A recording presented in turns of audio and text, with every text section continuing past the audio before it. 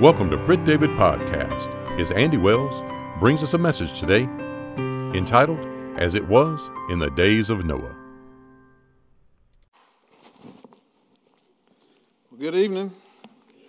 Thank y'all for being here this evening. If you weren't here this morning, you might be wondering, where's Tim? And either Tim's not here or Tim grew a beard in the last 6 hours, one or the other. So if it's not the second, it's Tim's not here, and Tim and Dina are on the way to New Orleans to the Southern Baptist Convention, and we pray that the Lord will bless them on their trip and keep them safe, and that His will be done at the convention this week. As he said this morning, it's an important week, and we pray that just whatever the Lord's will is, that's what will happen, and He'll bring Tim and Dina back home to us later on this week. But I pray they have a good time and have a great trip all the way around. So thank y'all for being here, and it is a privilege for me to be able to speak to you tonight and an honor for me to open God's Word. And I just thank Tim for asking me to not fill his shoes, just to fill this spot for just a few minutes. But pray that tonight that God speaks to us. He speaks through us, and not me speaking, but God alone speaks to us. Because my words are meaningless, my words are useless, but God's words mean everything. And so tonight, I'd like to read to you from the book of Matthew, and we're going to skip around a little bit. And so I've got the words are going to be up on the screen, but so you won't have to keep going back and forth. But from the book of Matthew, chapter 24, and we're going to start reading in verse 37 and go through verse 44. And I was surprised this morning when Tim was preaching, and the song that Natalie sang there at the end, it sort of tied in all together, and I had no idea what he was talking about. He had no idea what I was talking about, and we didn't know what song she was singing either. So I think maybe the Lord's in this tonight. And I'm going to read to you from my Bible, but the older I get, the farther I have to hold that Bible away from me so I can read those words. I'm getting to now where I need those big print words. You know, I don't have that yet, and I'm trying to hold out and not get that, but it's coming pretty soon. So starting in verse 37. But as the days of Noah were, so also will the coming of the Son of Man be. For as in the days before the flood, they were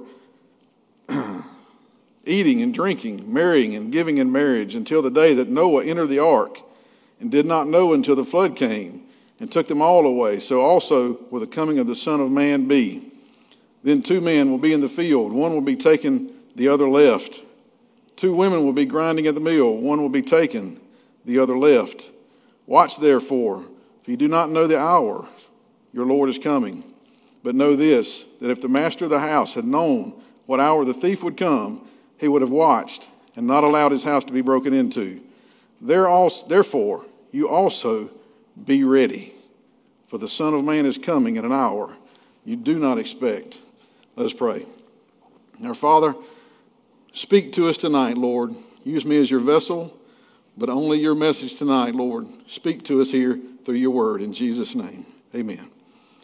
Y'all, I don't know if you've looked real closely at the world we live in today, but I want to tell you, it's not real good. And I have to say that this message tonight, it was a difficult one. As I was preparing, I was cut to the quick quite often. So please know that when I'm preaching tonight, I'm preaching to myself much more than I'm preaching to anyone else here. So just hang in there till the end, though. I'm sure it'll get better. Hopefully it will at the end. But y'all, today's world is not something to be proud of. The old saying, it ain't what it used to be, is absolutely the truth. It just ain't. It ain't what it used to be. When I was growing up in McCray, Georgia, back in the 70s and 80s, it's a long time, isn't it, Grace? When I was growing up back in the 70s and 80s, you could ride down the street through neighborhoods and you'd see kids playing everywhere, all out in the yards. And we'd have a football game going over here, and over a couple blocks over you'd have a baseball game going on, and then you'd have a pickup basketball game going on. And I know they were all going on because I was in them. I went to all of them, played in all of them. You could go to a church revival. My grandparents' little old country church, a couple of hours from here. You'd go there at a revival, and you'd have to put chairs down the aisles because there wasn't enough seats. You'd have to put chairs on the sides. You'd have to open up the doors at the vestibule and put chairs in the vestibule because there wasn't enough seats. People revered the things of God and thought of them as sacred. But today, it seems like the opposite. So this morning I'd like to look at what the Bible says about the state of our world, and then more importantly, the state of man's heart, because that's what's the most important. Our scripture takes us back to Jesus' day. Jesus had been speaking to a multitude in which he strongly condemned the Pharisees and the scribes. Typically, those were the ones thought of to be the religious people. In chapter 23, right before our scripture, in the 39 verses in chapter 23, Jesus said, "Woe to you, scribes and Pharisees," 8 times. It's called the 8 woes. 8 times. And called them a brood of vipers. Scribes and the Pharisees, the elite of that day, the religious leaders. And then in verse 39 of 23, he says, "You shall see me no more until you say, 'Blessed is he who comes in the name of the Lord.'" Jesus wouldn't preach to the Pharisees anymore after that. He said, "I've given you the truth, I've preached to you, and I'm done with you. I'm not preaching to you anymore." He left them alone. What a horrible state it is when Jesus leaves us alone. It's a sad state. Then we see in chapter 24, Jesus left the temple area, and the disciples that were with him seemed to be marveling at this temple, this majestic, awesome building, probably the most grand building in all of the world at that particular time. Herod the Great was in the process of renovating that temple at the time, and those disciples that were with him were just talking about how great of an accomplishment it was. They were marveling at the accomplishments of man. But Jesus told them then of the impending doom of that building. He says there won't be one stone left on the other. That's how great it is. And they apparently wasn't real sure of what Jesus was talking about. So they waited until they got over to the Mount of Olives, and if our youth are listening tonight, they'll know a little bit about that, because you leave the temple, you cross over that Kidron Valley, and then you go up onto the Mount of Olives where Jesus preached so often and taught so often. And they started to ask him things then. In verse 3 in chapter 24, it says, "Tell us, when will these things be? And what will be the sign of your coming and the end of the age?" That sermon's called the Olivet Discourse. And they were asking about the conditions of the world. What would it be like during that time? What can they look for to know that that time is here? How do we know when this time of the coming of the kingdom, when is that going to happen? Jesus said, "Take heed that no one deceives you. Many will come in my name and say that I am the Christ, and they will deceive many." Jesus was saying, listen to me, listen to my preaching, listen to my teaching. Look at my example, look at my life, examine my life and the things that I've done so that you will know. Remember all these things so that you will know, and you will not be deceived, and you will not be led astray. How many times, Jill, we talked about this for a minute this morning in Sunday school. How many times have we heard someone tell us, "Well, the Bible says so-and-so."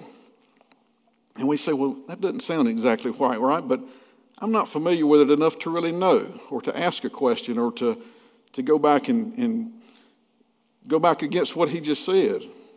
Or how many times have we heard preachers preach something that's not correct? They're preaching incorrect theology, but you didn't know that it was wrong because you wasn't quite sure. Now, I'm not talking about Tim. Tim's spot on. Tim's my guy. But many times I hear preachers on TV. I hear things that I've sat in services and heard things. I said, that's not right. But many times we don't know because we don't know the scriptures well enough.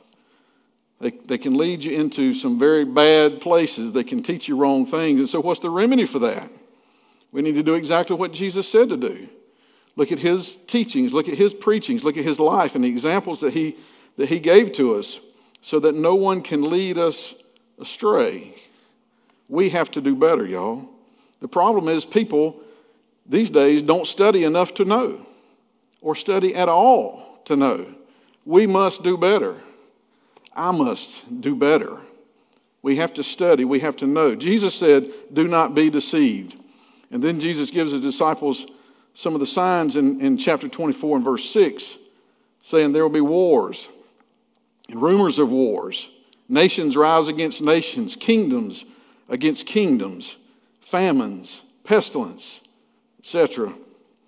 He says with these signs that the end is not yet. These are signs, but it's not the end yet. This is the beginning of sorrows, the beginning of birth pains. What he's telling us, these are signs of what's coming, but more is coming. These are just the beginning. Y'all, no one knows when Jesus is going to return. And the ones that you hear say when they know when Jesus is going to return, they're lying to you. They're trying to sell a book. They're trying to sell a TV show. They're trying to sell something. They don't know any more than we do. So what must we do? We must be ready. Be ready. Be ready. Because he's coming when we don't know it. Then in verse 37, Jesus gives us the best picture of the times of when he'll make his return. This was our focal passage, and I'll read it to you again. It says, "But as it was in the days of Noah, so shall it be at the coming of the Son of Man. For as in the days before the flood, they were eating and drinking, marrying, and being given in marriage, until the day that Noah entered the ark, and did not know the flood came, and took them all away. So also will the coming of the Son of Man be." Now there's nothing wrong with eating and drinking and getting married and being given in marriage, but what Jesus was saying here is that the people of Noah's day were oblivious to the things that were going on in the world. They were carrying on unaware of the times that they lived in. They thought that there was nothing wrong and nothing was ever going to change and everything was great and they could live the way they wanted to and nothing was ever going to happen to them. They were blinded to the coming judgment that was upon them. So it also will be when Jesus comes again. So let's look at what was going on in the days before the flood and to get a better picture of what we're talking about here. So in Genesis chapter 6 and verse 5, it says, "Then the Lord saw that the wickedness of man was great in the earth, and that every intent of the thoughts of his heart was only evil continually. And the Lord was sorry that he had made man on the earth, and he was grieved in his heart." He was grieved not because God thought he had made a mistake, but he was grieved because man had strayed so far away from God's original plan. Remember back in Genesis chapter 3, where it said God was walking in the garden. For some reason, I love this. God was walking in the garden in the cool of the day, and he called out to Adam. God's original plan was to commune with man in this way, to be with man in paradise, to fellowship with us in perfect harmony in his perfect creation. But we caused all that to go terribly wrong. We caused separation from God through sin. And once sin entered the world, it ran rampant. But not because God chose for that to happen, but because we chose that over God. We chose that over his perfect purpose. And once we choose sin, it keeps getting uglier and more vile and more destructive, and we can't stop it. And then in verse 11 it says that the earth was corrupt before God, and the earth was filled with violence. Folks, if you don't think this world's violent, and there's violence everywhere, you got your head in the sand. It's everywhere. There's no way where you can go to escape the violence of this day. Rioting, murder, vile things done against children, and probably the most destructive of them all, constant lying. Corruption. Don't turn on your TV or your computer or open up your smartphone if you don't want to see the corruption that's going on in our world and in our society. Look at our political system. Making up lies about someone or making up lies about yourself to make you look better and then to them make them look worse, to get more votes. And I'm not telling you one side's better than the other. I got my opinions, but it's all corrupt. Well, not all, but most are corrupt. And some of the things you see and hear our leaders do are unbelievable. But it's not just politics. It's in our workplaces. It's in our families. And unfortunately, it's in some churches. Taking evil and calling it good, and taking good and calling it evil, as it says in Isaiah 5:20. In 2 Thessalonians 2:3, it says, "Let no one in any way deceive you, for it will not come unless the apostasy comes first." The great falling away.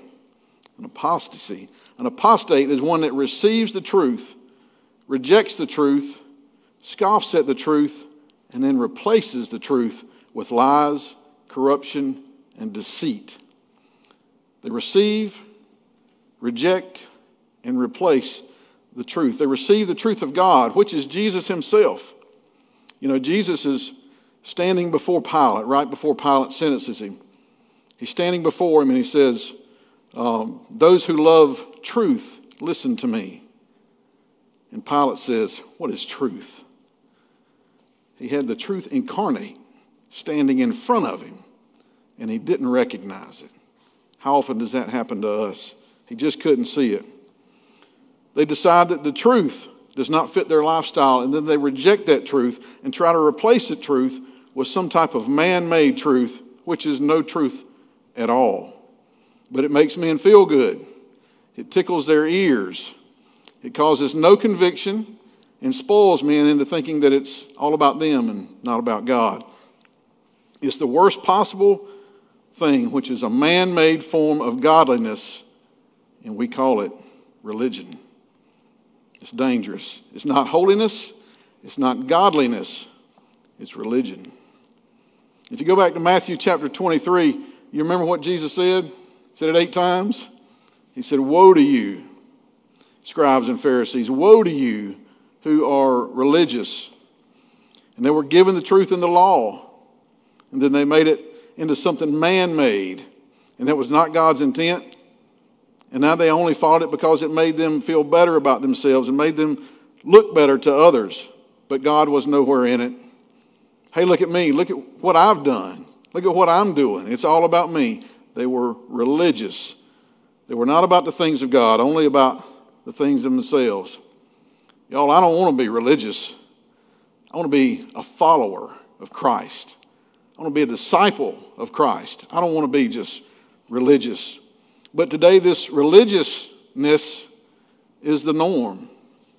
Preachers preach a prosperity gospel. It's such a shame. You can listen to the largest churches in our country and never hear the name of Jesus. Never. It's only about thinking good thoughts and a check will show up in your mailbox. Or you'll get a better job. You'll have all these things just given to you. Many of the preachers now are more life coaches than they are preachers. You never hear the gospel of Jesus. You never hear repentance. You never hear reconciliation. You never hear about walking through the valley of the shadow of death where we come closer to God. That's where we get closest to God. It's where we have to really rely on him and trust him. And it's only about the pleasure that you hear. It's never about God being with you through the pain and the tough times that you will endure in life. Y'all, our society has never been farther away from God than it is right now. Join us tomorrow for the conclusion of Andy Wells' message, As It Was in the Days of Noah. Pastor Tim would love to connect and share with you about a personal relationship with Jesus Christ and how you can know that Jesus is your Savior and Lord. That address is churchoffice@brittdavid.org. We are located at 2801 West Britt David Road, Columbus, Georgia, 31909. Thanks again for joining us here on Britt David Podcast.